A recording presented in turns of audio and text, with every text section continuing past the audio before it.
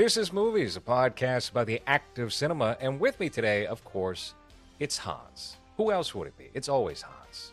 If it was ever someone other than Hans, you should be pretty concerned. I'm probably being held at gunpoint by that person.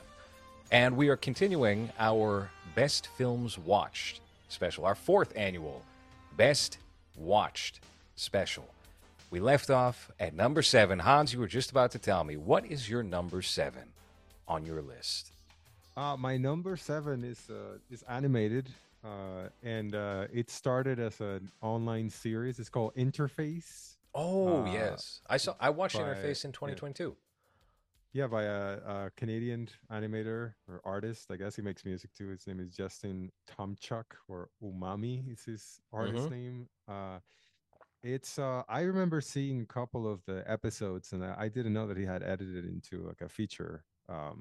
But it's difficult to explain what the plot is. I think it's more of a visual experience that a straight on narration. Um, but it's all drawn. I mean, it's digital drawing, but it has a very distinctive style. Distinctive style and weirdly humorous. Even though everything that's happening is creepy and a little unsettling. But yeah, it's on YouTube in its entirety, and he edited it down to feature length. I think it's almost 2 hours. And yeah, it's great. It's a very enjoyable watch if you're into weird animation type of stuff. The style of that is so unique and kind of perplexing to watch. It was really entertaining when I had watched it as a film on YouTube. I almost bought it as a Blu-ray because he did put out a limited run of Blu-rays, and I thought this is so different, and it's never Yeah. going to receive like a proper commercial distribution release, probably. That it would be just like a cool little thing to own. So yeah, I would co-sign that. That's a great little piece of art to check out. My, oh, you got something? Yeah, I was gonna say he started a new series called Safe Mode. I saw the first. Uh, he puts he does like 5 minute episodes, but then the one that I saw was like 20 minutes, so I believe it's the first couple of episodes, and it's very similar style, and it's just very weird and very funny in a very uh different way, I guess. Very surrealist and just a very interesting style of animation. So I would recommend to check that Safe Mode too if you enjoy the interface. I have not seen Safe Mode. I will get around to taking a look at that. So I've enjoyed everything I've seen from this guy. Um, Yeah. my number 6 is a Takeshi Kitano film, Kids Return from 1996. Have you ever seen this movie?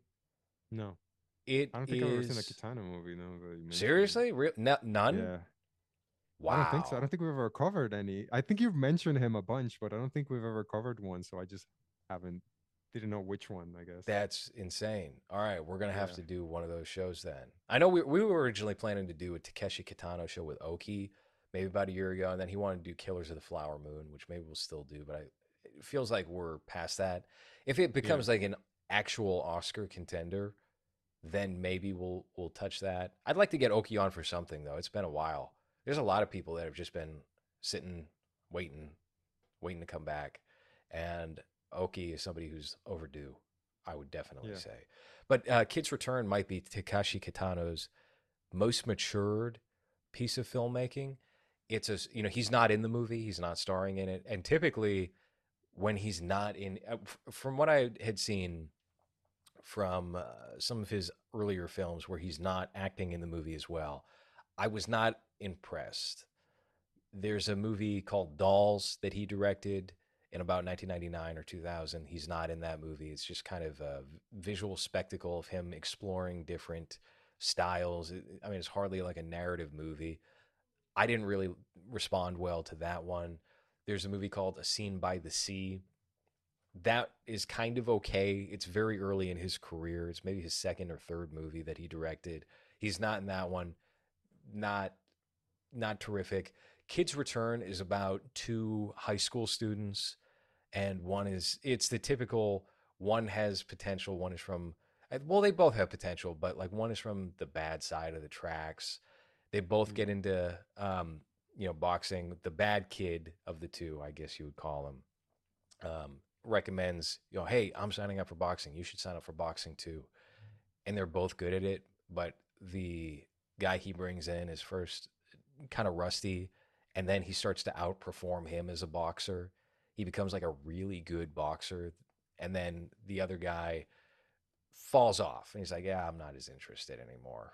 You're doing this better than I'm doing this. I don't really care anymore." And then he gets mixed up in the yakuza, first doing like deliveries. He's like an errand boy kind of guy. One of the guys just, oh, you need a coffee? All right, let me go get coffee. You need cigarettes? Okay, I'll go get cigarettes for you. And things generally devolve for him where he gets into more trouble with the Yakuza when one of the bosses is killed. And it's kind of on this kid who he had this whole boxing career ahead of him to try and like straighten his friend out a little bit. And they reunite. I don't know. It's a great movie. Kids Return, shot very well. It might be Takeshi Kitano's best movie. Now that I'm thinking about it, it's not my favorite of his. It's very high up there. I have a penchant for any movie where he's directing and he stars as the cool guy, cop or criminal, and they're all the same movie. They are all the same movie with like different variations. If you watch Violent Cop, if you watch Boiling Point, if you watch, there's one I'm forgetting in here, but if you get to Hanabi, Hanabi is where it crystallizes and it's like he perfects the formula. And that movie won the Golden Lion at Venice, I believe. Great, Would you all great movies, but yeah. would you think that's his best, Hanabi? Uh, yeah, yeah. I would say Okay. Hanabi is his best movie, no question about it. Oh, Sonatine is what I was forgetting. Sonatine is the first movie I was introduced to that he directed, and that feels very close to Boiling Point and Violent Cop. They're kind of a trifecta. It's really a quartet: Violent Cop, Sonatine, Boiling Point, Hanabi. It almost feels like a continuing story of some kind, but the characters are different, the situations are different. Sonatine is like, oh no, we're in trouble. We're in trouble with the mob or something. Let's go to the beach. Let's hide out at the beach, and then it's just a beach movie for a while. And then Boiling Point, kind of similar. Hanabi is like, oh no, you know, uh, I need time away from my job as a killer for the Yakuza. Let me just go away with my dying wife. She's dying. I'm sad. And then the Yakuza are like, we have to kill you. I mean, what are you doing, man? And then he just kills these people repeatedly while trying to spend time with his wife who's dying. And it's great. It's a great movie. A So lot yeah, of that's gangster he, stuff from this man. yeah, and then that contrast that with what he was doing like 10 years, but not even 10 years before, like 6 years before, which is Wacky Game Show, Takeshi's Yeah, Castle, yeah, Beat that's what I was One, Beat saying earlier. Two, and you still get that the humor in there. They're funny movies. Like he's fucking a guy in one of them. Um, it's very very funny stuff. Okay. My five. It's a movie that I've mentioned before. I think when you asked about doing this episode when and I said I only had five, I think I mentioned this movie, Red Moon Tide Mm, by a Portuguese director called Luis Patino. yes. It's uh it's more of like an experience, I think. It's not much of a movie. Oh, I don't want to say it's similar to what no, I don't want to compare it to Skinamarink because it's not similar at all. There's a lot of things that move and happen here, but it's such a visually interesting movie. I'm gonna show a little bit of it here so that we can have something for the Patreon. Uh, but at least the trailer. But you can get the vibe of the movie by just seeing the type of imagery that he uses and the type of shots that he uses in the movie. The story is mostly told by a narrator, but there's a lot of just still shots of the characters and very interesting framing. And it's just a just a nice vibe that the movie has, where not a lot happens on screen, but it's so well shot, and every shot is so interestingly framed, Hmm. and the way how things just softly move. Uh, Definitely a movie that you have to be in a mood for something like this, something more experimental, something more narratively different, I guess. But yeah, it's not what I was expecting at all from seeing the trailer. The movie moves kind of slow, but as you can see, it's just visually really interesting, and the story gets into like witches and mermaids, and there's a murder there. So it's very different, and it caught my attention for, I think the runtime is close to 2 hours. But it's just, yeah, more of a I wish I could see this in the theater, because it's more of a visual experience than an actual, movie with dialogue and a lot of performances. It's just very slow and very visually interesting, as you saw there on the trailer. Wow, a slow 2 hour movie is Hans's recommendation here. So that says a Yeah. lot. It looks great. I liked all the compositions that were featured in that trailer, and it really does set a vibe. So I'm gonna take a look at that. It completely slipped below the radar for me. I hadn't even heard of it until you brought it up. Yeah. 2010. Well, that looks terrific. My number five is a movie by Arthur Penn. I had watched this one time before, didn't really connect with it, even though I know a lot of the people that listen to this show and we've had on this show have talked it up, talked it to death. Night Moves from 1975, starring Gene Hackman as a private investigator who's getting cucked. So this movie is actually quite enjoyable. He's investigating. So I'll read the synopsis here for those who are uninitiated. Private detective and former football player Harry Mosby gets hired onto what seems a standard missing person case. As a former Hollywood actress whose only major role came thanks to being married to a studio mogul, wants Mosby to find and return the daughter. Harry travels to Florida to find her, but he begins to see a connection between a runaway girl, the world of Hollywood stuntmen, and a suspicious mechanic when an unsolved murder comes to light. And it's very interesting, this movie, how it unfolds. It has a performance from young James Woods in it as well. He's very good in the film. This movie's been talked about a lot. Um, Arthur Penn is certainly a director who deserve deserves to be spoken of in the same sentence of a lot of the Hollywood mavericks from the 1970s. He directed Bonnie and Clyde, The Missouri Breaks, which was a weird movie I checked out earlier this year. I don't know if it was good or bad, personally speaking, but it was cool to see Jack Nicholson and Marlon Brando share the screen together. Uh, Probably wasn't my cup of tea overall, but yeah, no, I would say Night Moves is one of the great private detective films, certainly of the late 20th century, and one I would highly recommend. So that's my number five. Okay, I haven't seen it, but I think, yeah, like you said, I feel like a lot of people have mentioned it, and it just looks like one of those '70s movies that uh, I I really enjoy how in the '70s, to be a lead actor, you didn't have to be conventionally handsome. You can just be someone that looks like they're wearing a hairpiece because their hair is so shitty, and they're not really in the greatest of shape. They just look Mm. kind of tired, kind of like a older stepdad vibe, Millhouse's dad vibe for the lead characters, and that's who you follow through the movie. I don't think we have enough of that on modern movies, so I'll definitely be checking that one out. I love movies from around that time, especially when it has all of those elements. It's one of those Um, movies. I feel like the 1970s in particular, maybe it's just like the color palette of a lot of these films, but the vibe feels very wood paneled home that smells like cigarettes and cat piss. yeah. You know, we don't have enough of that either. I'd like to see that brought back, but I mean, minimalism and scaling down the style of everything in the United States and the Western world, trying to just make everything white walls all the time, boring fucking white walls. There's not enough wallpaper. You know, and the architecture sucks now. Is a direct, cause and result of a lot of these movies having less character and less personality. in a sort of covert, on indirect way. Yeah.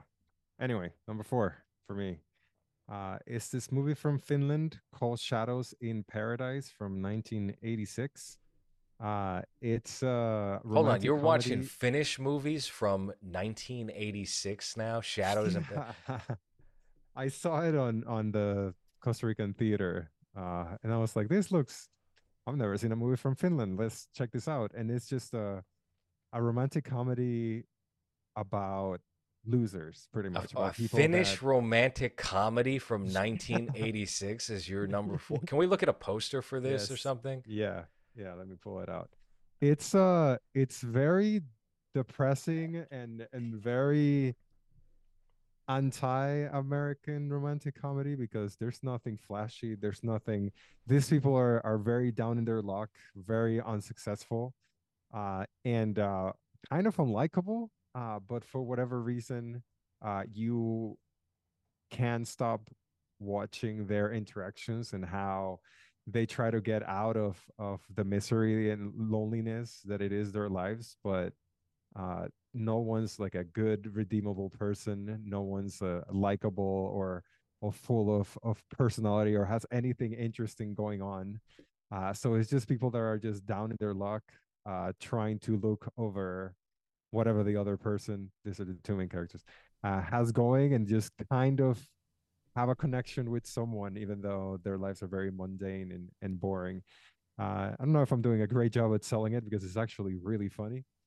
But it was completely unexpected. Again, it was one of those days where I was just going through the list of movies that were available, and I was like, "Oh, this guy with a mustache looks interesting." And then it has really good reviews, and I saw a couple of comments from people that says that it feels kind of like an anti-romantic comedy, or like a romantic comedy without all the flash or the cliches that you expect. Hmm. And it worked uh, Now, how is the really well for Armand me. Assante remake here on the left with the shadows and parrot? See the guns?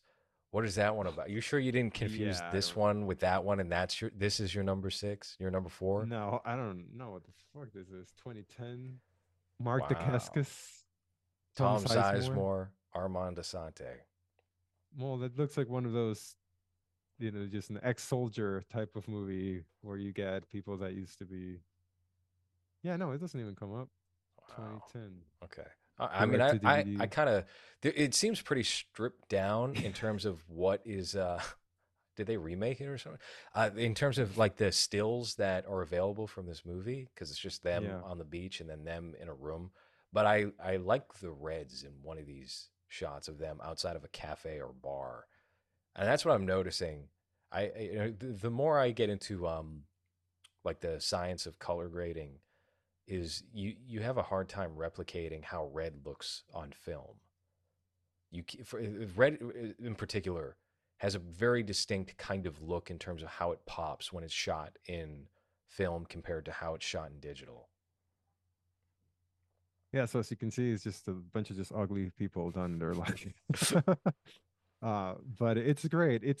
It's weird because I guess I've never been exposed to the type of humor that people in that side of the world likes, and it's just very very cynic and very negative. Like there's no oh, I can't wait for my life to turn and become amazing. No, this guy's just a trash guy. uh, he picks up trash and his life sucks. He has a shitty car, and then he likes going to that bar. What are those called? They're not called bars. They're called like it's a different word for it. But What gastropub? no, like fuck, hall. Is it hall? Something hall. Not dance hall. Anyway, as you can see, it's just very just regular looking people with very regular problems, and just I don't know. I'm doing a horrible horrible job at selling it, but again, it's just uh, not what you expect from a romantic comedy, and it has very weird um 80s Soviet feeling to it because all the houses that they live in are kind of small and shitty, and it's just very working class people that are never expecting their lives to get better, just kind of accepting the reality of what their lives are, and it's very good, very enjoyable. I am actually definitely going to check this out based off of the little I've seen from this trailer because I think there's something charming about early to mid 80s Europe and European Yeah. towns. You see it in Angst, you see it in Wim Hmm. Wenders films like The American Friend, where it just seems very small scale, quiet, cold, depressing, but not Yeah. too depressing. Just essentially what you had said, just people who have given up hope, you know. Yeah, just So accepting this is where we live, this is what's there, and no hope for anything to get better, just kind of surviving. mm-hmm, mm-hmm. Yeah. My number four is a 1968 film from Frank Perry. It is The Swimmer. The Swimmer is not a movie we've covered on the show before. It is a movie starring Burt Lancaster as a very delusional man who decides he's going to swim across town through everybody's swimming pool. Yeah. And he is a guy with a lot. I have known a lot of this type of character where he's just like, I'm gonna go do a thing, and then everyone, because he's jumping into people's swimming pools, but he like knows a lot of the people too, and so they're like, oh hey, the character's name is Ned. Uh, he starts off by visiting a group of friends, and he's like very touchy feely with the guy's wife. And that's the first indicator. He's kind of a playboy, I guess. This It's Ned. 60s, right? This movie? Yeah, Yeah. he's very swingery, Yeah. and he's very touchy feely, and it's like old 38-year olds who look like they're 55. So he's doing that sort of thing, and then he's like, yes, I'll swim across the town in everyone's swimming pool, and then you get to know him better through all of his interactions with the people that he's talking to. He's like, ah, yes, I'm swimming across town, and they're like, so how are your wife and kids? And then he's just like, fucking. And then he dives into the pool and he gets away. He's off. He's like, he won't talk about it. And you find out it's because the wife left him. The kids want nothing to do with him. And he goes home to a mansion that's empty. And it's like, dude, you're just like lying to yourself and trying to prove something by doing this. And I don't know. It's a weird film. It's gorgeous. It's a gorgeous movie, too. It's shot so well. Um, and I It's watched it on 60s in Tubi. Yeah. 60s in shape, which is that just very a very Clint Eastwood physique. Yeah. This is a 25-year-old man. Yeah. So the swimmer is great. The swimmer is kind of awesome. I watched it maybe back in November or December. It was on Tubi, and it was immediately followed up. Tubi has like obviously Tubi's got some great films, but it followed it up with another movie that was pretty good too about like Gene Hackman trying to prove something to his father, and he's a musician. I forget the title, but anyway, The Swimmer's my number four. Again, visually stunning film, shot very well, very interesting. I highly, highly recommend The Swimmer. Was it Criterion that released it? I remember seeing commercials of this of a release of this movie, but I don't remember who was the company that put it out. No, Criterion did not get the rights to The Swimmer. I think it was put out by not Arrow, but like Shout Factory, some Shot. boutique Yeah, distributor like I that. believe I believe it was Shot By the Factory way, now that you mentioned it. Criterion fucked up another movie. Maybe you saw it on my timeline. I checked out the Blu-ray.com review for Train Spotting, and now I no longer believe that this is simply like a director's tampering. I mean, maybe it is, but it's happened too many times with Criterion specifically for me to totally buy that. Train Spotting has been turned green. Train Spotting is now seafoam green. It was never this color. It was never these tones. Train Spotting is not like it's not a super warm movie, but there is a lot of warmth to many of the frames of the film, and this frame was not blue and green. And they keep What do doing you that. think? Yeah, what do you think they're doing that? I don't know. Whoever is working for them and doing color grading, and we're going to remaster. We're going to do the colors the way you want. I find it so hard to believe that Wong Kar Wai, Bong Joon Ho, and now Danny Boyle are like, yeah, this movie looked one way. Let's turn it green. So I don't know what the fuck they're doing over there. I mean, it doesn't look terrible or anything like that, but the character of the movie changes when you go from warm tones to cool tones. It makes it feel a little bit different. And also, the special features on this thing are all the same from what I had seen on the Miramax release of this movie or the Universal release of this movie when it was put on Blu ray back in like 2009. And those special features were the same from when they put it on DVD in 2002. So they're not doing anything. What, you just change the box and ruin the fucking color of the movie and you want me to spend $35 on that cuz it's 4K? I, I mean, you're really testing me. I was looking forward to this. I'd been hoping for a Train Spotting Criterion release for 10, 15 years. And now I'm like, do I even want that? If I buy it, then I'm going to buy it for the box art. And that seems like a waste.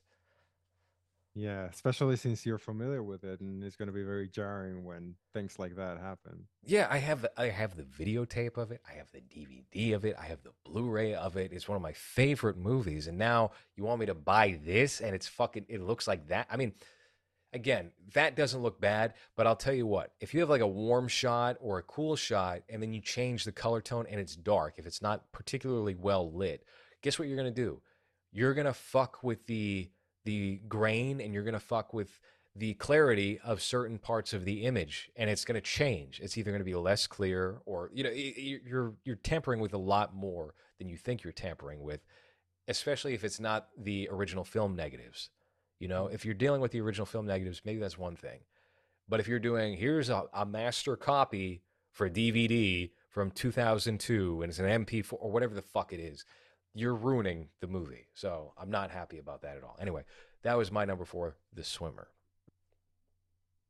Okay, my number three is another movie that I don't remember if I mentioned on the show, but I mentioned it to you and I recommended it to you. It's a movie called The Dark Backward, directed by Adam Rifkin from 1991. Adam Rifkin. Uh, Wow. No, no, I don't think you've brought this movie up before.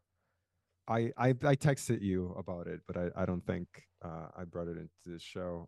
It stars Nelson, Bill Paxton, and a very deranged performance from James Caan as a doctor. And it's a movie about a stand-up comedian that is horrendously unfunny, played by a very sweaty Judd Nelson. And the movie, it's very 90s in the sense of it feels very much like a response to MTV culture of around the time where everything is very gross. There's a lot of. I'm going to show you a scene here where James Caan appears, but it's very the way that it's shot, the angles that are used, the colors, and the things that they decide to shoot on or to show on camera. It's just a very gross looking movie where everything's just sticky and dirty. And at some point, the stand-up comedian starts growing an arm on his back. So his selling point starts being that he has an arm growing out of his back. And then right before he starts getting famous, the arm just falls off and he's just not there anymore. So it's a very, let me just play James Conn a little bit because he goes all out. But it hasn't gone away. It just keeps getting bigger. Shut up. This seems like a very unusual movie for James Caan to have done during this time. Yeah, in 1990, and there's not really much. See, that's how it starts, and Mhm. then an arm starts coming out of it. But everyone puts up with just a very a great performance. Bill Paxton is his body that's just disgusting. That uh, eats at one point starts eating rotten chicken in front of him, and he's like surrounded by trash all the time. But the movie has a very weird, gross feel to it that it's very much of this time. I feel like, and I've never heard of this movie before. I discovered it by someone talking about it on Letterbox, and but I was very surprised by how much I liked everything that has going on. Let me just show you some of other scenes where you can see how everything is very claustrophobic and feels very dirty. Mhm. But it uses a lot of very contrasty colors and it's just very interesting visually. But again, it kind of takes me back to movies from around that time where they were more willing to be creative with angles and the lenses that we use. There's some close-up shots like this that are just feel very in your face. And everyone gives a very good performance. Oh yeah, they're into fat women. So it's very weird. Very again, another movie that just feels. I mean, it is from a different time, but 1990 doesn't really feel like it's that far away from now. But it's very much a 1990s, Beavis and Butthead type of movie. Yeah, That this really, reminds me of Joe's Apartment or something like that, or yeah, Frankenhooker. You know, that type yeah, of era of gross, ew filmmaking. So I added this to my watch list while you were playing clips here, so I'm going to check this out. Judd Nelson it's also as a nerd is very off type for the cool badass guy, and man, he had a yeah. really scrawny, unflattering body in that shot of him getting a checkup. And every attempt that let me see if I can find. Well, the whole movie's on YouTube, I believe. Uh, but you can also get it in the Costa Rican theater.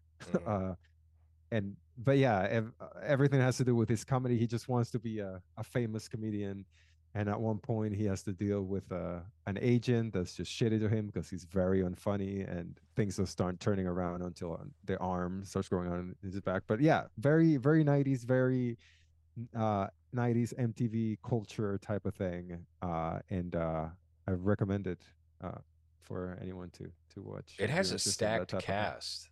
There's Yeah, Lara Flynn Boyle, Billy Bob Thornton, Rob yeah, Lowe. You failed to mention Wayne Newton. He's right on the poster art. Man, I'm surprised he got in there over Rob Lowe or James Caan. Even they put Wayne Newton, his face before. That's pretty wild. That's crazy. yeah. Uh, wow. All right. So number three for me is a movie we've covered on the show before, so I'll keep it brief. But it is Song of the South, the Disney movie. So there you go. Song of the South. Number three, great children's film. Show it to all your children. I I agree with it. love that movie. Zippity doo dah, zippity day. What Yeah, is your next film? I was gonna add that to my list actually, but I thought two animated movies in my top 10. I don't know. Maybe that would be my 11th, maybe. My number two is a movie that we talked about very early in the year, but ended up creeping in here because of how great of a movie it is. Another John Boorman movie. It's Deliverance. Ooh, nice. Uh, as I believe we did an episode on it, if I'm not mistaken, or No, no, was no. mentioned I in don't. I don't another. believe we ever covered Deliverance on this show. No, we've never talked about Deliverance. Okay, well, it's a classic 1970s movie uh, with very strong performances, with a classic squeal like a pig scene that's very memorable.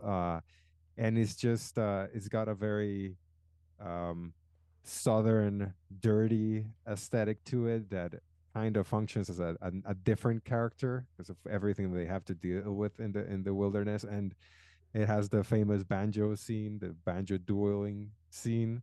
And I think it's been um, referenced a lot in a lot of modern movies. But I had not seen it in a long time, and I saw it this year, and it's still very enjoyable. Again, very much of the time, very very simple, not much to the story, but the performances definitely carry the movie, and it's just yeah, great all around.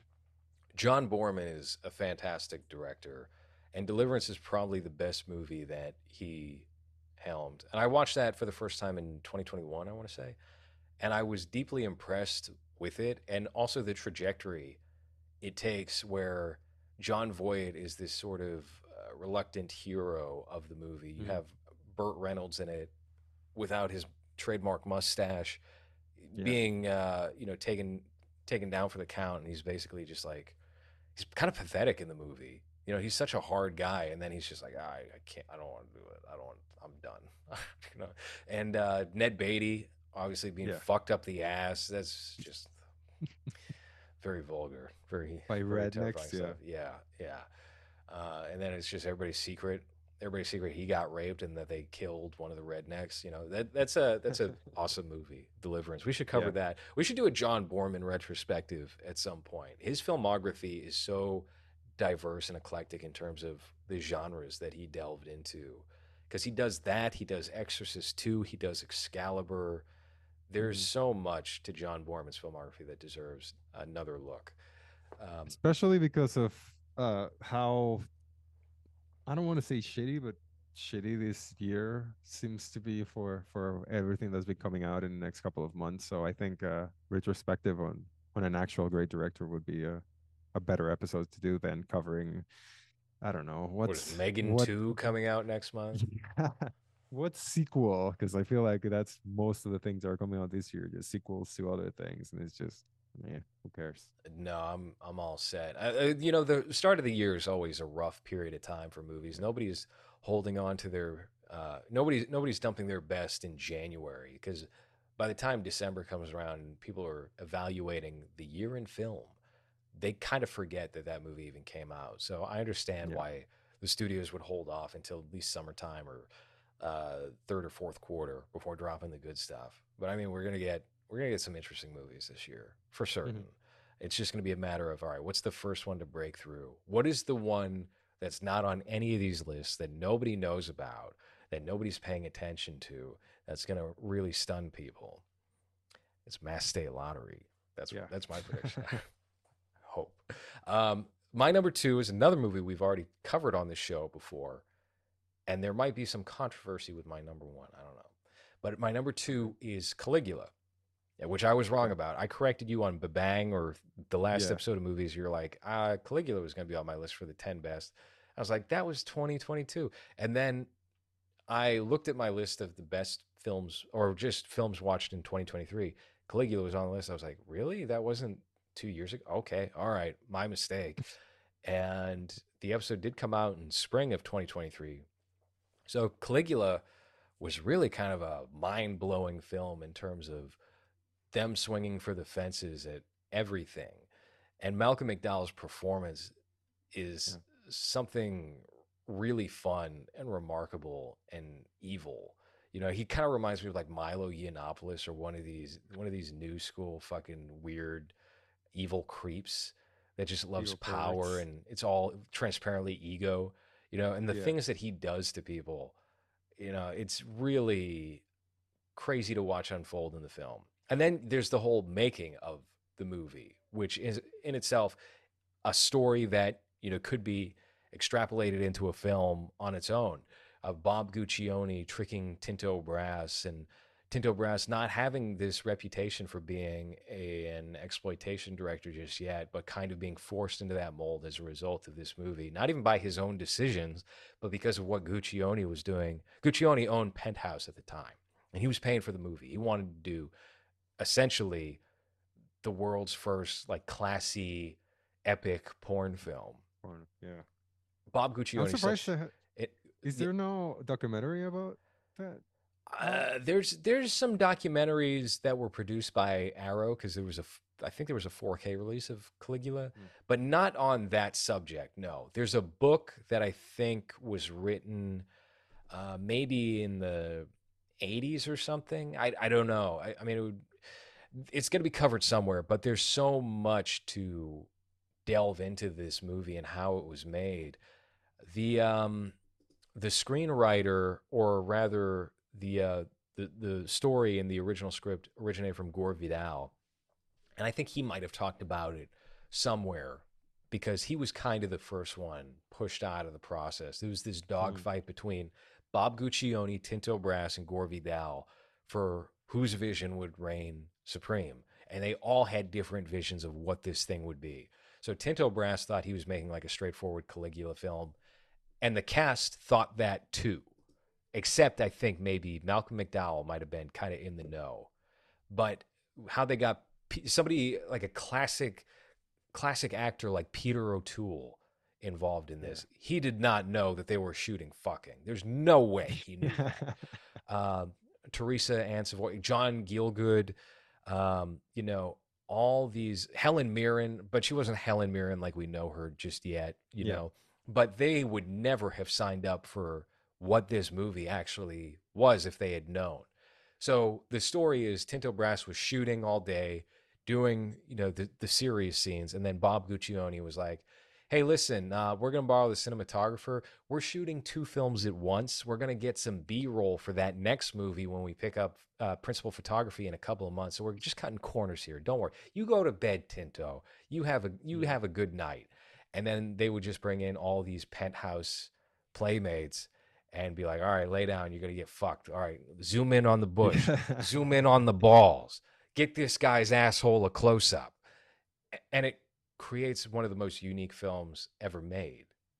And it's shot well. The performances are Yeah. good. It's a fun It's movie. beautiful, yeah. It's a Yeah, beautiful movie with it's very funny scenes too. There's a yes. couple of very funny beheadings that you don't expect. That there's one where someone's head is just rebounded onto a step, and it's hilarious. The So yeah, baby, it has. remember the baby at the end, the way that that goes down? That's they kill Yeah, Caligula and his family because they have to end the bloodline and take over. It's a wild movie and yeah, should be watched by most people. Not everyone, but most people for certain. What he does, yeah, he takes the virginity of the man's wife on their wedding day, and then he takes his anal virginity. He just yeah, fucks everything. He fucks his horse. He goes to bed and sleeps next to his horse like they're lovers, you know. It's such a fun movie. There's a new version of Caligula that premiered in 2023 and will be released this year, and it's a corrected version. And I was originally excited about this movie because I was like, there's an hour or so of scripted material that was cut from what Gore Vidal's version was, so Bob Guccione could fill in a lot of the obscenity and over the top moments. What is this going to look like? And they recovered even dialogue the same way that I recovered dialogue from Mass State Lottery, which is using AI technology. mhm, And the new color grade, the restoration looked pretty dope. But then I read a review either in the Hollywood Reporter or Variety, and they're like, this removed all the character that the movie had by getting rid of these sex scenes. Now it's just mm, kind of a longer, more boring Caligula film. And it's like, why would you? I mean, I understand why you might do that, but it's that Jurassic Park quote of, did you stop to think if you should do that? You know? yeah, And it's like, all right, yeah. so Because it's you, known for that, right? It's yes. known for being so outrageous and so out there that if you remove that, it's just a long movie about a guy that's kind of mean, I guess, if you remove Oh, he's all the pretty mean. atrocities that he does. He's an egomaniac. I think the Guccione movie accurately reflects exactly what Caligula, and I say this as someone who was not alive when Caligula was Yeah. alive, so I would know. But accurately But I reflects mean who this Caligula was. I mean this corrected version, if you remove all of the wild stuff that happens or all of the, I guess, porn parts of it, it's just not gonna hit the same way. I think that part of the No. appeal of it is that it's so graphic and you get a great idea of what a deranged piece of shit he was because of that. If you take that out, then I don't know. It's just kind of, do you really want a 3 hour movie that it could just be, I don't know, Alexander or, Yeah, uh, exactly. You're succumbing to all of the modern impulses that are not going to be favorable, which is make it sexless and make it long. yeah, You know, why? that's not great for what this movie started out as or ever was. So I don't know. I'll watch that when I get around to seeing it on streaming or something. You know, I don't know how it's going to be released or how you would even begin to release a film like that. But I don't know. I'm curious, but my expectations are low. So I Yeah. think we're at our number one choices now. Yeah. My number one is a movie that it's Well, hold talked on. about a Before you lot. reveal Oh, your number one, let me just say people should go sign up at yeah. patreon.com/lowres and sign up in the $5 tier because maybe I'll just kill the episode right now. Maybe I'll just cut this off and make it patrons only. I could do that. I could absolutely do that. None of you could stop me. None of you longtime listeners or the new listeners who have been hopping in every month. You know, listen, we need more patrons. So sign up over on patreon.com/lowres, $5 tier. We have exclusive video episodes that you will never see anywhere except for that $5 tier. We've got bonus episodes in there. We've got early drops. Everybody on Patreon gets to hear this episode and every episode before anyone in the Spotify or Apple podcast feed. Same with Babang. Everything that Yeah. Hans and I produce is over on Patreon a week or weeks before it ever drops publicly. And know that your contribution is also funding whatever stuff we do in the future, filming wise, or um, any type of producing stuff. So that also helps for that. So Yes, if you're interested in absolutely. seeing, yeah, things that we have in the docket, that's the best way of supporting the program and make sure that we end up doing it. Yes, exactly. It makes things a lot, hell of a lot easier and the flow of things a bit more fluid than if we were to just like, all right, well, Hans has to get a second job. I got to go get a day job. That's all right. So we're going to reduce the movies episodes to one a month. Cool. Yeah, nobody wants that to happen. So head on over there. $5, $10 if you're feeling super generous. I put out like top secret information to people who pay $10, $20. I will write little vlog, like little blog entries where I'm just like giving the internal dynamics on things that I should not be revealing. But it's such a small elite tier of people that pay higher amounts of money that you're entitled to that information and know how things are actually working, not just the cleaned up, everything's great version, So you will And get a little bit of that. we still have that thing going that for 50 we'll watch a movie that you want us to talk about, I right? just had, yeah, so, okay, here's what I'm actually thinking about doing because I thought of this only yesterday. My thinking was we make it $100 on Patreon and you can sign up for 1 month, and then go back down to $5 and we'll still count it. And for that month, you will see an episode of your choosing come to fruition. Simple as that. Yeah. Okay. You do that, you do the $100 tier on Patreon, which I have yet to build. I have yet to do this. This is in real time. We're figuring this out on this show. And you can pick the movie, and that'll be a whole episode. It'll at least be 1 hour long.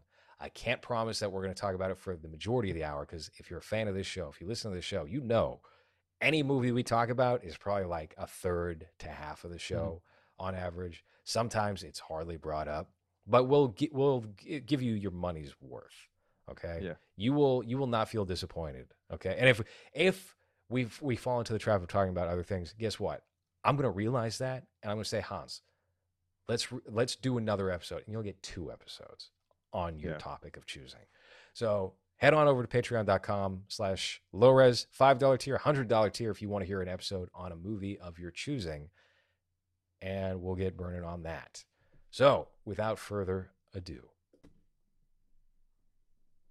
Okay. So my number one is a movie that I well we also did an episode on it, but I had not seen it until this year. I don't really have a reason why because it's a very famous movie that a lot of film people talk about. But it's Common Sea from 1985, which I wow, think is, okay, yeah, possibly the best war movie ever made. was that At this? least when Was it, did we do the show with Jerry in 2023? I'm pretty sure, yeah. I was checking with my review for it uh was, and I believe it was early in the year, Yeah, if I I'm think not you're right. mistaken.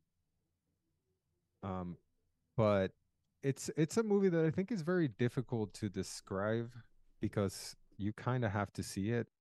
The feeling that the movie gives you, uh, the performances, everything that happens, the way that it's shot, the even the ratio uh, that the movie is shot in, and it's one of the most heartbreaking war movies, and rough, and just it really shows you what I'm assuming war is like in real life, or being in the trenches and suffering through what surviving a war is as a child, and how it ends up destroying him pretty much, and the performances are amazing, especially from what's his name, I'm not going to remember the actor's name, but it's yeah, it's a masterpiece of war filmmaking, and it's one that I had not checked until this year, and I was uh very impressed by it, and yeah, I think it's, from at least from what I've seen, possibly the best war time movie ever made.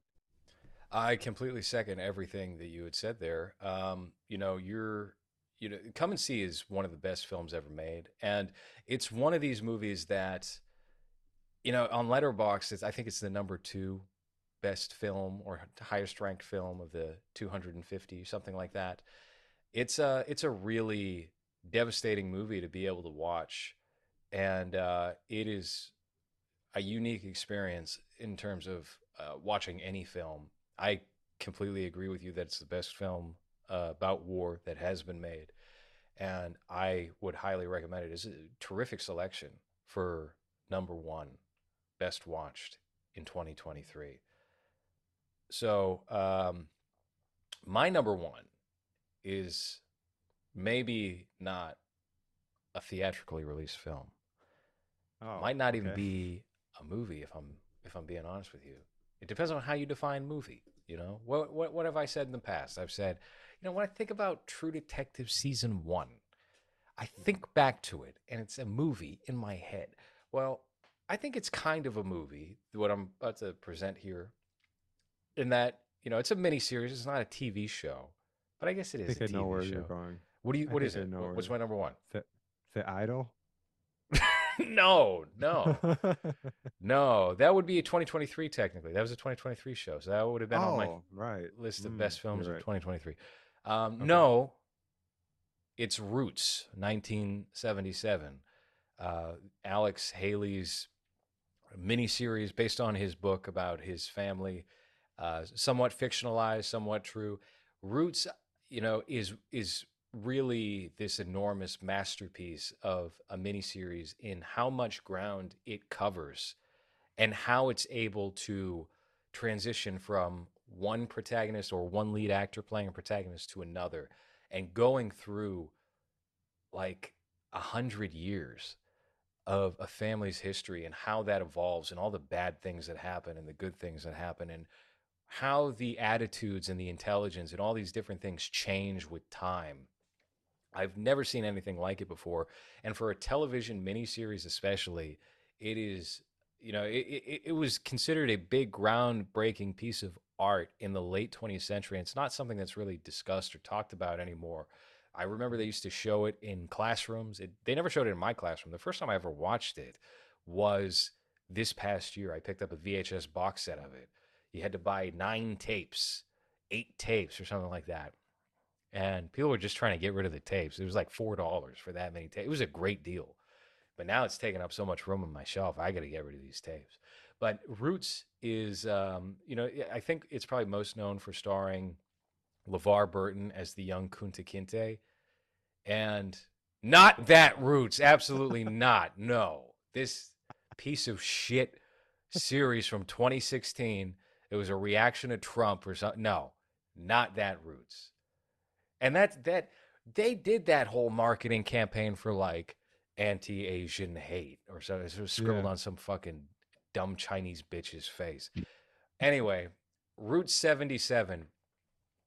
If you dedicate the 9 or 10 hours, however long this series is, it's extremely rewarding to see the abduction of these slaves from Africa brought into the South and how it takes several generations to be able to overcome slavery and get out of there and find freedom. It is such a great piece of work. There's a sequel series as well called Next Roots, generations. the Next Generation.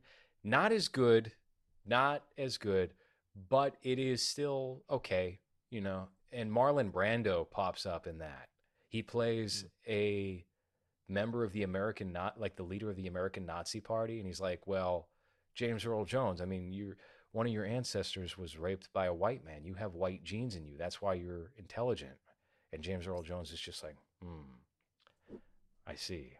Okay. And he plays Alex Haley, the author of the book Roots. So it kind of gets a little indulgent.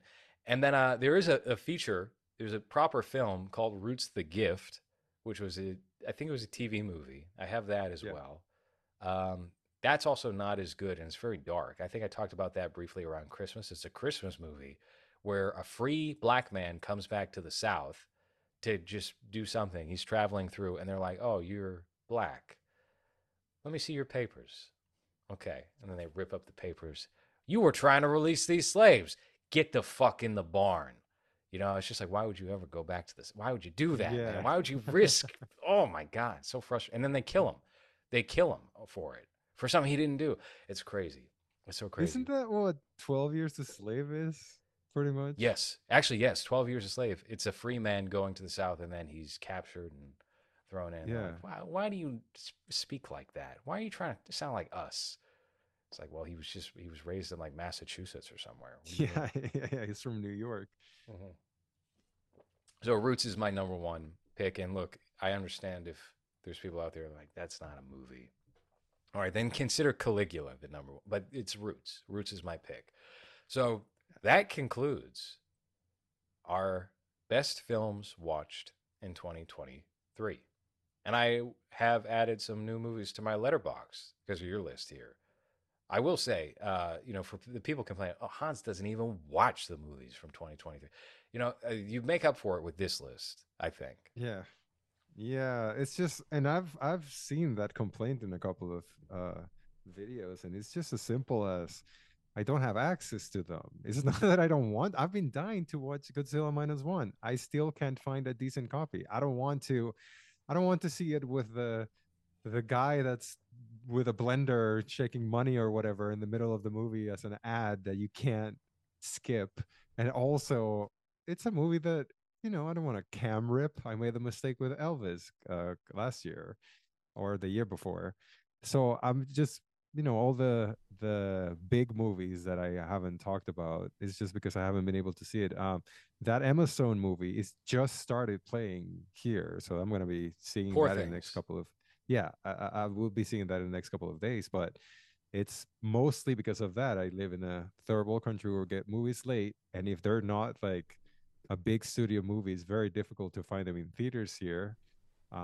And if I'm not able to find a decent copy online, then I'd rather just wait. So it's not that I'm avoiding them, it's just that I don't have access and I don't want to watch a, shitty quality copy of it because it just defeats the purpose of, Right. talking I about completely that. agree. It's not worth doing that because you're robbing yourself the experience. And then what you're going to be talking about in analyzing the film, in discussing the film, is not going to do the movie justice necessarily Yeah. because you didn't see a proper version of it, a presentable version of that movie. So, no, I'm completely fine with us holding off on doing an episode on any of those movies until you have access to them. And if people have a problem with that, then just wait.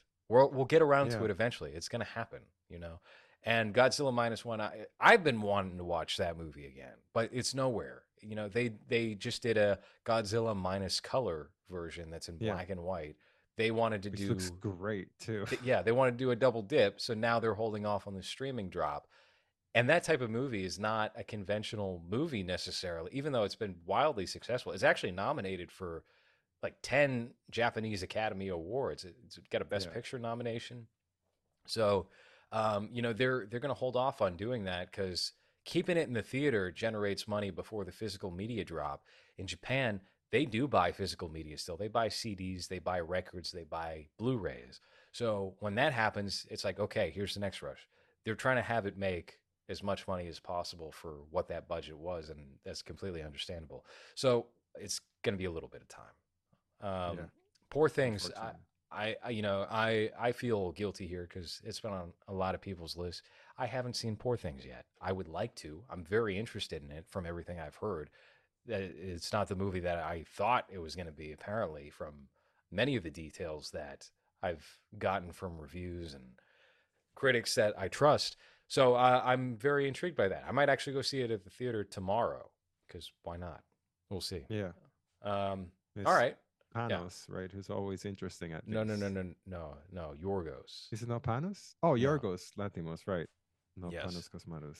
Panos Well, he's Cosmatos. also a very interesting director. Anyway, both of them. Really, Yeah, those two very interesting Greek. in different ways. So Yeah, he's another one overdue for a film. His contribution to the Guillermo del Toro anthology was the best thing that came mm, out of that. I mean, he really takes his time. It seems like when it comes to pursuing a project and bringing it into the world.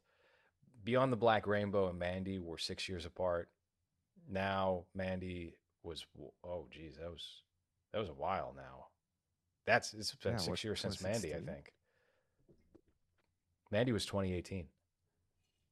18, yeah. So hopefully he's got something cooking. Hopefully that short film wasn't it for another 10 years or something. Yeah. The which I mean, I've been thinking about rewatching that just because it's so eerie and weird. And I'm not a particular big fan of Eric Andre or the Asian lady that tried to Me Too David Cross. That's in that Oh short. yeah. Charlene Yee, that's her Yeah. name. She said, "Oh, he slanted his eyes at me and said ching chong." You know, haven't we That's all done that funny. every once in a Yeah. while? Come on. Even I'm Asian and I do it You all the do it a time. That's how I lot. say good morning to my girlfriend. Oh boy. All right. I think this is going to be split up into two episodes because we're pretty close to we're getting close to 2.5 hours with this show. So we got two Wow. episodes covered. That's nice. That's Nice. solid. All right. All right. Well, that's been the episode. Anything else? Anything you want to throw in at the very last minute? No, just look forward to us being able to record a Poor Things episode, I guess, which would be maybe not the next one, but one of the next episodes we'll do. And yeah, join the Patreon. Yes. Join the Patreon. I already gave the plug for that. Patreon.com/lowres. Join us in the Discord as well. I will have a link to that in the episode description if you'd like to join the conversation. We have a lot of people in there who are constantly talking about things, analyzing Hans's facial expressions. I feel like at the end of every show, whenever it goes up on Patreon, someone posts, "Here are the Hans reactions from the episode," and here's a little extra one of low res.